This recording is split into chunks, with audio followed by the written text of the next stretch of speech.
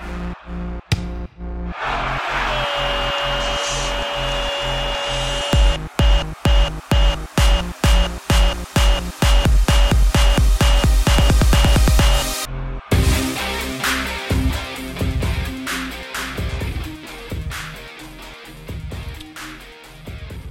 much needed hiatus, but very happy to be back.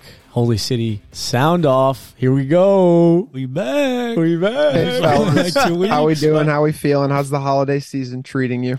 It's good. It's good. The festivities are in full effect. We just had the Howlers, obviously Christmas episode, which was a lot of fun. That was a ton of fun. Tristan cooked up some special questions. Yeah. So we had some goofy questions. We had some amazing beer. Again, shout out to Trillium for providing us with the evening beverages. But yeah, it was a lot of fun. So go check that out if you haven't already. But we have tons to talk about in the scope of both the Battery and the USL sphere. Some pretty massive announcements coming the last few days. And the least insignificant of which could be considered some of the new signings Battery have brought in. So it's actually been a pretty busy offseason, I'd say, from the Battery standpoint. A lot of important players returning, also some important new additions. Who of the lot has kind of stood out to you guys the most so far? Who are you most excited to see? And it could be a returning player if you so pick. I think for me, Aaron Malloy stands out the most from, I just love the attacking midfielder role, creative thinking player. You can even consider him a box-to-box midfielder. He's a standout player for Memphis over the last few seasons. 10 goals and 19 assists through 74 matches last year. So I think that was a part of the Battery that was missing this season. They had, obviously, Henwala come in to be that marquee player in the middle. And I think Aaron Malloy can now fill those shoes. Obviously, the injury impacted Henwala. We did see players step up, obviously, Toto Rodriguez. They had attacking options through Traeger, through, obviously, Fidel. But I think having a true midfielder in that for that Battery side is going to be huge for them, and obviously has had experience working with Pierman when he was obviously managing Memphis over a season ago. So, I think that's a really big signing for them, and it's going to make a huge difference going into next season, obviously, as they push to get back to the USL final.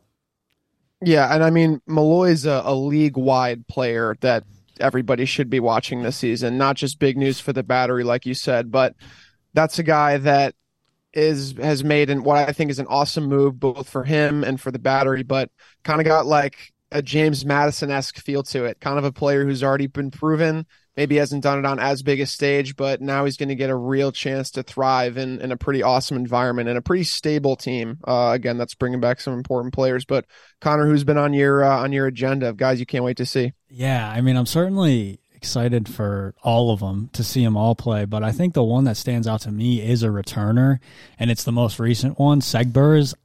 I'm really excited to see get a full season under his belt. Obviously, they brought him in toward the later stages as the playoffs approached from Miami, and he wasn't debuting as much as I'd thought right away, but then when playoff time rolled around, he was a staple in that back line, and we got to see up close and personal from the touchline at the final and other playoff matches just what he actually is capable of. He's a tireless player to run up and down the flank. He's a sturdy player. I think he's guaranteed a lot of games, but he also has that creative ability to go forward, overlap, very confident on the ball, composed, makes good decisions with his kind of seasoned feel. So I think he's the player for me to see what he'll do in a full season with the Battery as he continues to get acclimated, as he settles in even more, builds a good bond. He's a guy that's also always smiling, so I think he's going to add to the vibes that we love that come with the Battery, but he's the guy for me. Yeah, that's another great shout. Similarly, I'd go the defense route, and for me, it would be Graham Smith.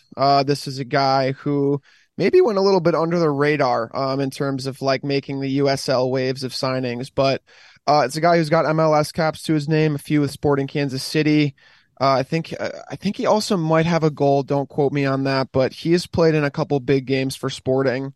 And really tall, 6'3", really good size. I mean, that's something that's been utilized in any league of football around the world, but especially in USL, it's sort of that hard-nosed feel. Feels like you really do need some height because, again, so many of those corners are whipped in right on top of the goalie's head.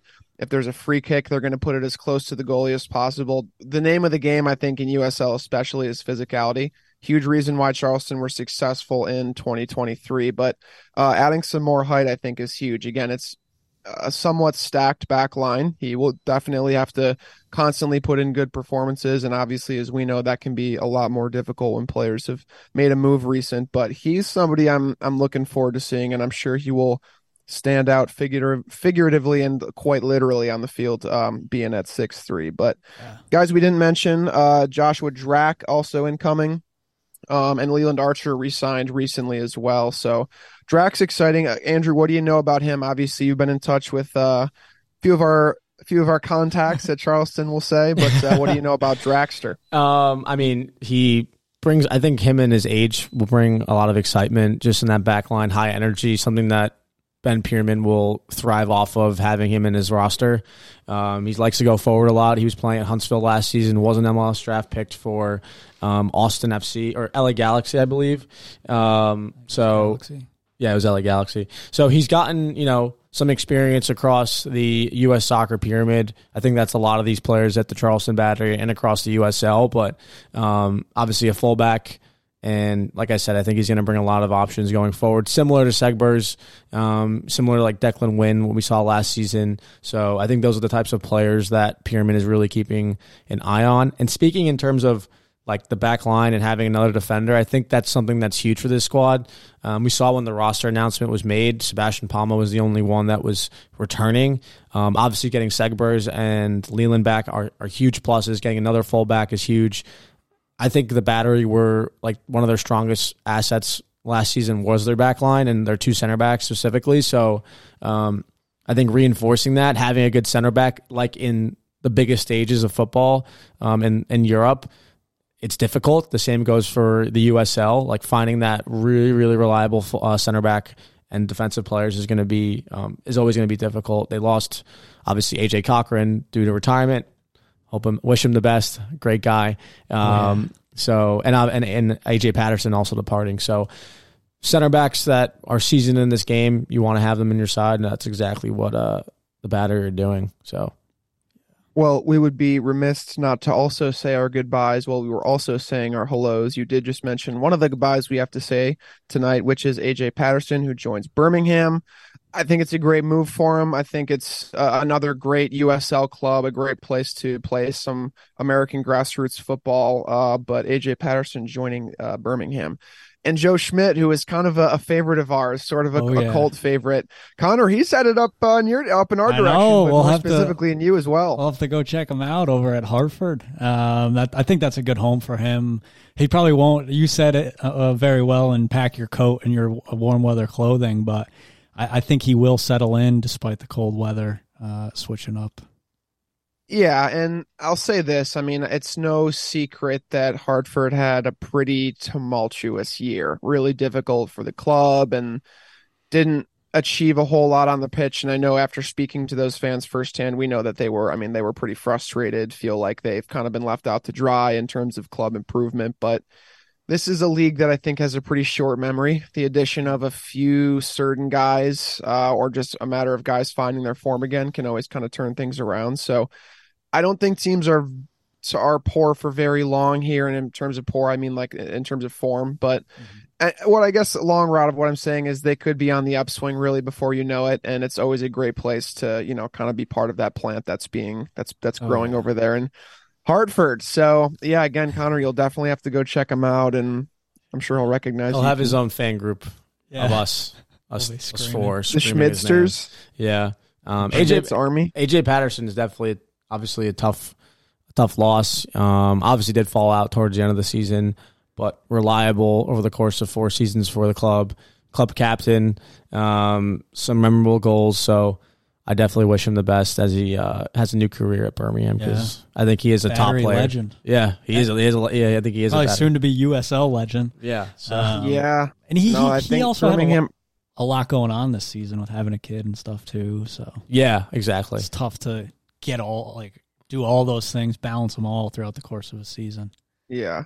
Yeah, that's an actually a very astute point, Connor. I think we as fans a lot of the times forget they also have lives. Sometimes life does kind of get in the way, and he'll probably look back and say having a kid was still the best thing that ever happened to him. Oh, yeah. So even amidst a career in the USL, but Birmingham are definitely indeed getting a good one. So we'll definitely we're looking out for both those guys next season. It'll be fun to see some of the guys that we're familiar with at this point and seeing how they do and where they go, and that return back to Patriots Point, I'm sure, will be very nice regardless. And speaking of the return to Patriots Point, we have a schedule drop that also came out last week amid some, again, awesome graphics from the graphics department at Charleston Battery. Shout out to you guys as always. To run through a few of the bigger matchups. So the home opener is going to be March 23rd versus New Mexico United. You can get tickets for that now. April 6th, they're going to play at RIFC. So they're losing their Rhode Island virginity and they're headed up north. Again, pack your coats. It's still going to be cold up here. They'll head to RIFC. Maybe we'll be there. Maybe we won't. Who knows? Hopefully we can get something scheduled with definitely. them. And then bitter return, they're going to make a juicy road trip to Phoenix in June to return and play the Rising. And then obviously the games versus Tampa Bay are going to be in, looks like, July and then September. So they'll have a few games under their belt before they play Tampa. But which of those stand out to you guys the most?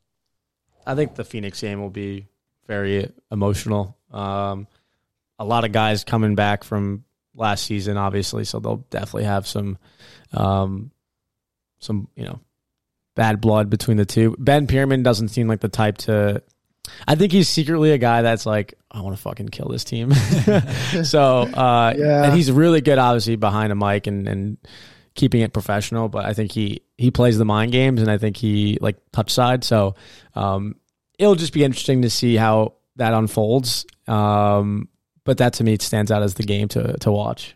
Yeah, for me, it's not one that you mentioned, but anytime the Battery matchup with Lou City is one that I'm going to tune into, obviously, because there's off the field antics, but also as the Battery try to really establish themselves as like a powerhouse in the East and maybe steal the crown from Louisville City in being that dominant side.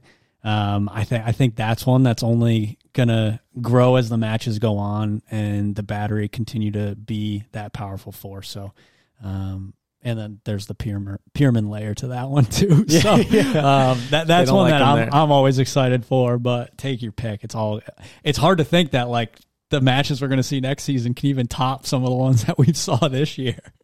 I think that's a great point. And to your point earlier, I mean, he did kind of give Phoenix their flowers. He did mention in post game, looking at the path that it took for them to win the title, it's impossible not to think it wasn't complete destiny or fate, that this was something that was going to go their way. So even in the face of great emotion and a really brutal, probably what he would call the most brutal result he's ever had in his career, I would think, he handled that really well. But yeah, in terms of the schedule for me, I mean, both the Tampa games always stand out. I think it's awesome the respect both of the fan groups have for one another and the hospitality that they show one another. It's really the way to do it, right?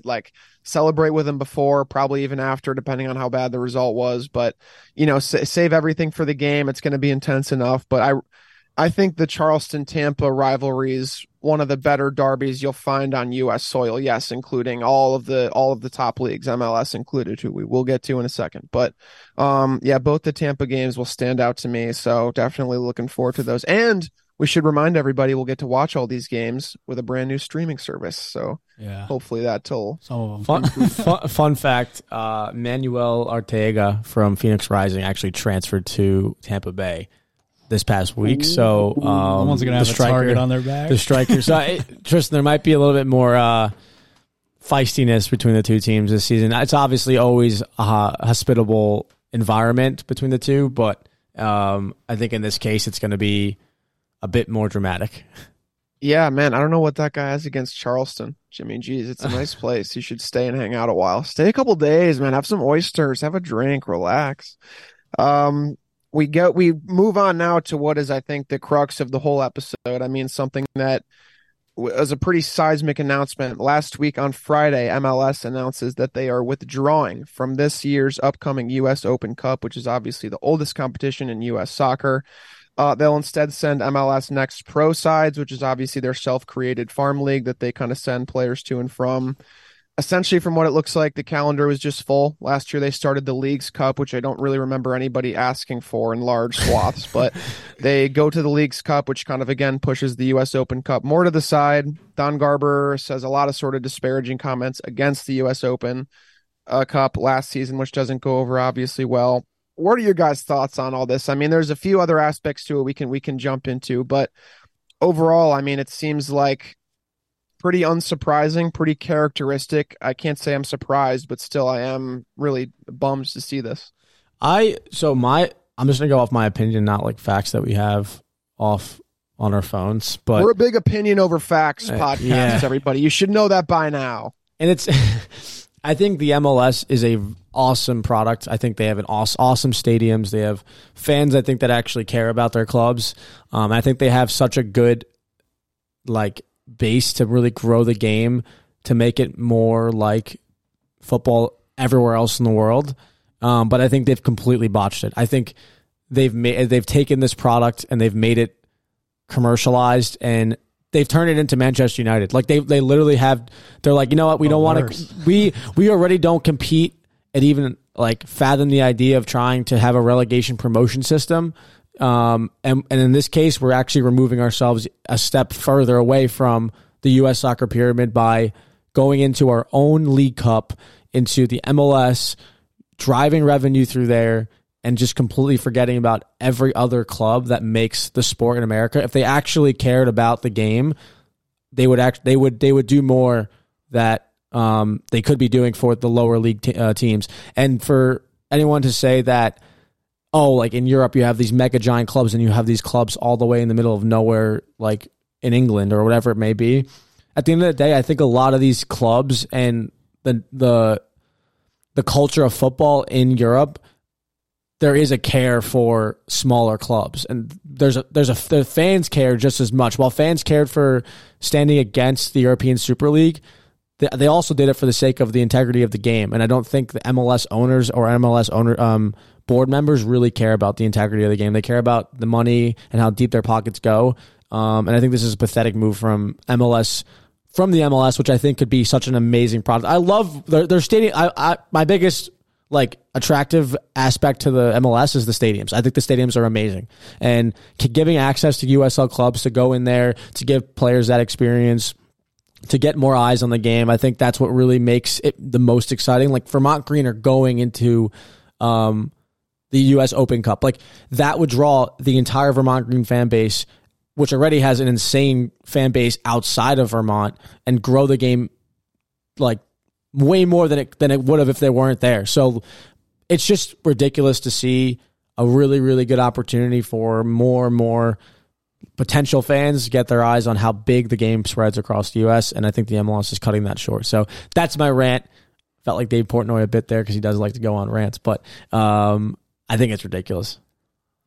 I agree. Hey, Connor, what do you have to add about that? I would also agree. I mean, I feel like in drawing my opinion, there was an opinion that I drew initially, and I still stand by that in saying that it's like the minute this move was announced by the MLS, it feels to me like the MLS are trying to be a Super League without any of the credibility that the clubs would have had in the Super League had it happened. And all it's doing it is making the MLS look like more of a laughingstock and isolating themselves to a point where nothing is going to make sense in U.S. soccer as a whole when you look at the collective group of soccer in America. So that's my take. I think it's silly. I think it's greedy. It's selfish. Whatever list of adjectives you want that the MLS has well earned, I would say throw it at them. And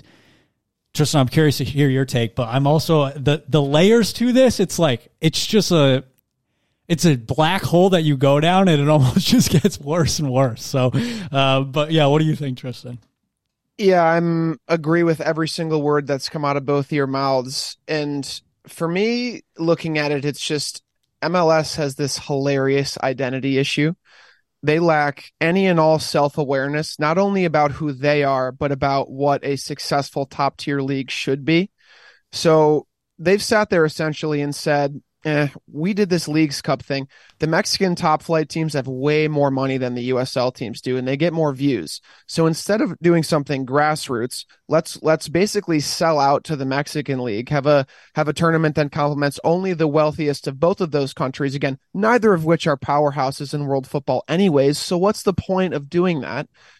And again, like you guys said, they've removed also the opportunity of a guy who plays for Phoenix Rising scoring a crazy free kick against Columbus Crew. They've removed the guy who's like a part-time goalkeeper who works maybe as an accountant coming up with a huge penalty save against LAFC. You know, that they've completely ruined both of the good, what could be good and bad about both sides of it. Like, again, that's essentially how I feel about everything, but they're not sure. They don't want to be a part of grassroots, which is what every country is. The Bundesliga team still valued the FB Pokal.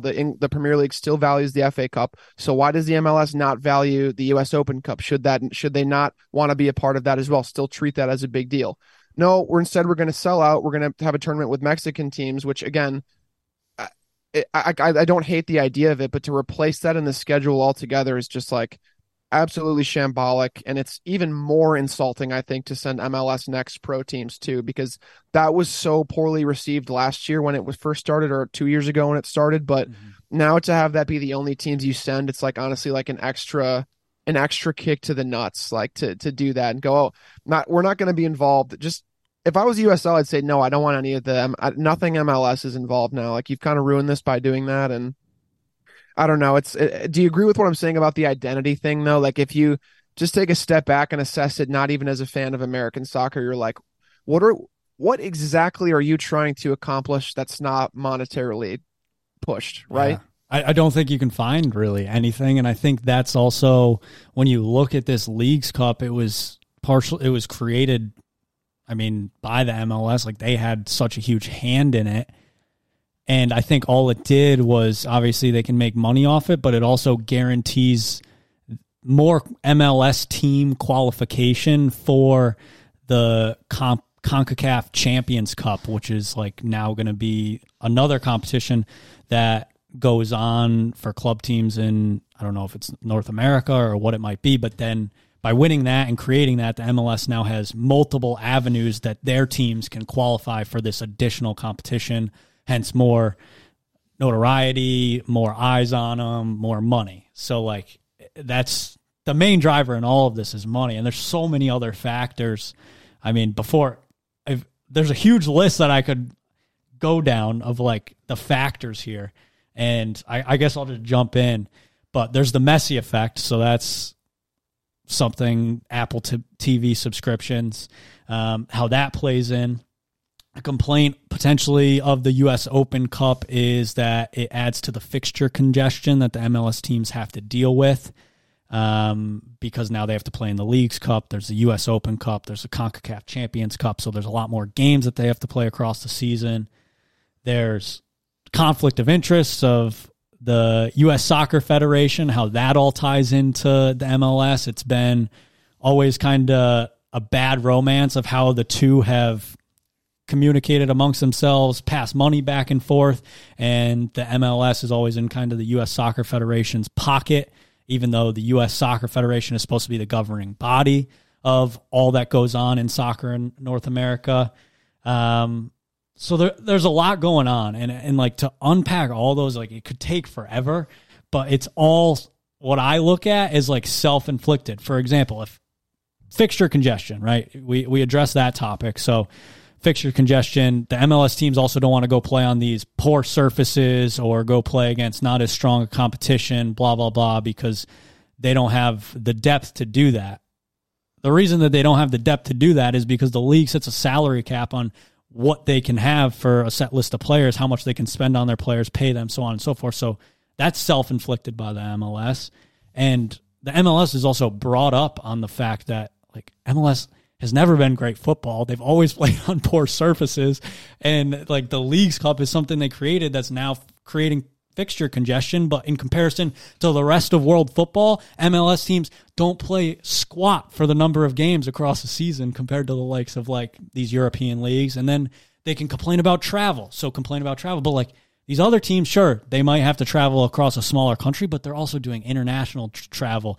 Manchester City is traveling for the Club World Cup right now. Like, so it's excuse after excuse. The Messi effect, that's just a money grab. I think that's just like, and if someone else wants to take a crack at that, I know that's a more convoluted one that Apple TV is involved in. And that one, that's also their own fault, though. That's like they signed a 2-year contract to get Messi here with Apple TV to be able to pay him. And as the article stated, I believe it was Forbes, they mentioned that what's going to happen 2 years from now when it's time for Messi to leave? Like, how is that going to impact like U.S. soccer and fan retention? So ultimately, when it's time for Messi to leave, and he has zero problem doing that because there is absolutely no emotional connection to where he has been. There's no love. There's no love for the MLS don't love themselves, it seems, so it's impossible for us to love the MLS, which is a great metaphor in life. But essentially what I'm getting at is like, we all know that MLS would be better if it completely bought into USL, completely bought into promotion, relegation, and to be even more realistic, like as we've said before, there's a lot of USL clubs, a ton, and if creating a cleaner, more concise league meant some of those liquidating and disbanding, not that any of us would want that, not that any of us are wishing that, but it's just if they could make it in a tiered way so that it was actually fluent and that the numbers semi-matched up based on comparatively like the US clubs to English clubs,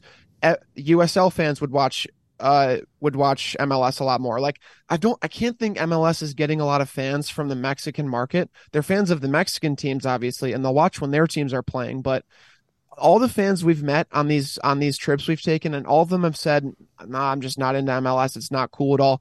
If MLS became part of that pyramid, then of course people naturally would tune into MLS more. Naturally, they tune in to see who's going to get relegated, who might Battery play next year. Will the Battery jump into that league? Like, I'm not saying there wouldn't be imperfections, but it's like I feel like everybody sees clear as day how much better it would be cohesively, and they just constantly spit in the face of cohesion and constantly step on USL clubs, a lot of which have been around longer than the MLS has anyway. So right.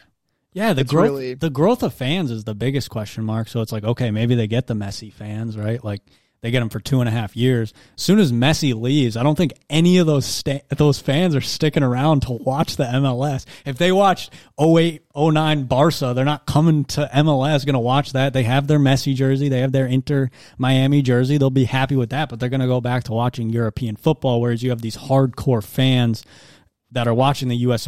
Open Cup, and those are the fans that are going to be growing the game by having conversations, talking to people, being like, oh, you should go watch this, da-da-da-da. So, like, short term, the MLS, like, yeah, they'll get those fans for the next year and a half now. But the growth, the business plan doesn't seem like they're even making a good business decision. And then the point, Tristan, that you're making, this competition aversiveness it's criminal what the MLS are doing and how they can just choose who they play. Like, they only want to play themselves, but how is that making them better? It's not. And I think in the U.S. Open Cup, Charleston is a team that has made and shown up in the Cup to have big performances against MLS sides. Pittsburgh did it this season. Birmingham did it this season. And I think the MLS is very gettable. They're not playing this unknown brand of football. Like, they're not some godsend when it comes to the players walking out on a football pitch. So I'm curious. And all this was, so this is an announcement that has been made by the MLS. There's something that we as traditionalists and, like, I would say grassroots football fans can hope for, is the fact that the U.S. Soccer Federation can overrule the decision or make the MLS do something different, make them send their first teams. So that in England, it's the FA, that's the governing body of soccer in England. The U.S. has the U.S. Soccer Federation. And that conflict of interest, that historical past that I mentioned, there's been lawsuits, there's been money exchanging. But the biggest, I guess, gripe I have is that Don Garber is the commissioner of the MLS, but he's also a board member of the U.S. Soccer Federation. So it's like, at what point does the U.S. Soccer Federation have to put their foot down and be like, look, you guys, this is bad for the game. You cannot do this. And I'm hoping that they come in, take a stand, and do that, because there's also like rules around naming what the first division is for soccer in America. Like, in order to be claiming the title as the first division or top flight in America for soccer, which the MLS has, you have to participate in all of the competitions. And if they're sending MLS next clubs or teams, does that mean they're really participating, or does that mean that then the USL Championship can claim top flight in America for soccer? I don't know. There's so many pieces here, but I think the fact that the MLS is unwilling to compete against teams that they should be able to beat because they have more money, more resources, higher quality training facilities, training grounds, like whatever it might be, they should honestly welcome it to prove the point that they deserve to be the top league. They're the prestigious league. I mean? And it's also, not to drag this on too long, but I think, it may be obvious, but the fan reaction from USL fans is very negative. And, you would look at it and be like, oh, like they should see that and be like, oh shit. Because you'd think maybe they're thinking like, oh, now they have the chance to win it. They don't have to play these bigger teams. But no, the opposite is they want to welcome challenge. And like having that negative impact from fans that you are beating almost every season in this cup is pretty wild to me. And you should see that as a message that fans want this they want their team to lose to Miami FC at their stadium, because, hey, maybe like you said, if that Phoenix player will score an amazing free kick, and that'll be talked about for the rest of the season when it comes to looking back. But, they might have lost, but they had an amazing time there. Ultimately, fans want this, and it will attract more people when they see competitive sides losing, when it's a competitive game between a bigger side against a smaller side. So, yeah, huge bummer. And it'll be not interesting or exciting. Those don't feel like the right words, but it'll sort of be fascinating, I guess, to see how this plays out throughout the season. One, to see how the U.S. Open Cup changes. Like you do say, it will sort of create more opportunities for teams like Charleston now, who you could maybe consider, if this all does go through, as one of the favorites to win the U.S. Open Cup. But before we move on, a little bit of trivia for you guys. Who's the only non-MLS side ever to win the U.S. Open Cup? You remember? Charleston Battery. No, Rochester Rhinos. Oh, that's right. Oh, wait, never mind. I heard that question wrong. Yeah. I thought you said non-MLS side. Rochester Rhinos? Okay. Yeah, that's Rochester Rhinos in 98. So that's when I was born, Tristan. Yeah, so the day you were born, well, that's not probably true, but the birthday present to the world that year was your birth and the Rhinos winning the U.S. Open Cup. 98, one of the best years in world history. A little bit of bummer news out of Rio Grande Valley, Texas, where the Toros have also recently announced just yesterday that they will be liquidating, no longer a part of the USL. It seemed like money issues were the root cause, the cause of everything in this world, but the root issue for the club no longer taking part in USL Championship. But huge bummer. Regardless of the club, regardless of the market, regardless of the city, never ever fun to hear news like that. Yeah, you can kind of see that in the the writing on the wall if you followed the Toros' history, having been a Houston Dynamo affiliate club. The stadium, they had a stadium built, which is honestly one of the most more remarkable stadiums in the league. Keeping up with, everything from maintaining it to getting butts and seats to just overall day-to-day cost of running a football club. It's tough, but it is tough, and that's kind of the situation those affiliate clubs are in when they do, obviously, disassociate with the parent club, which is an MLS team. But yeah, it's no fun. And just kind of again sort of goes hand in hand with, it feels like the theme of U.S. soccer as of lately, and I guess unfortunately this episode, is that there's no real love right now. There's no real cohesion in this country between footballing organizations, where if you look at, and it'll never be what it's like in England, just like the gridiron football culture in England will never be what it is in America. It's just, I'm not saying that they should be on par with one another, but it's just, there's no real connection. There's no real pride. There's no real, I'm proud to be able to take the field with Charleston. We have to earn the right to go down to Charleston and beat their asses if we're an MLS club. We have to earn the right to go play at Charlotte Independence, even if they drop down a tier, because they still have a field we can play. There's just no cohesion, there's no love, and I think until that is changed, fans will only be able to love their specific clubs they're fans of, which I get. I don't blame them for that. Why should they pay attention to MLS if MLS won't take them seriously? It makes too much sense. So absolute bummer. But you know what? Yeah. Hopefully further episodes will be more uplifting, and hopefully we'll have some more in the future. We'll have some more battery announcements to give your way. But and more expansion clubs hopefully will come along too, as a couple of them obviously current clubs cease operations. So Holy City is back.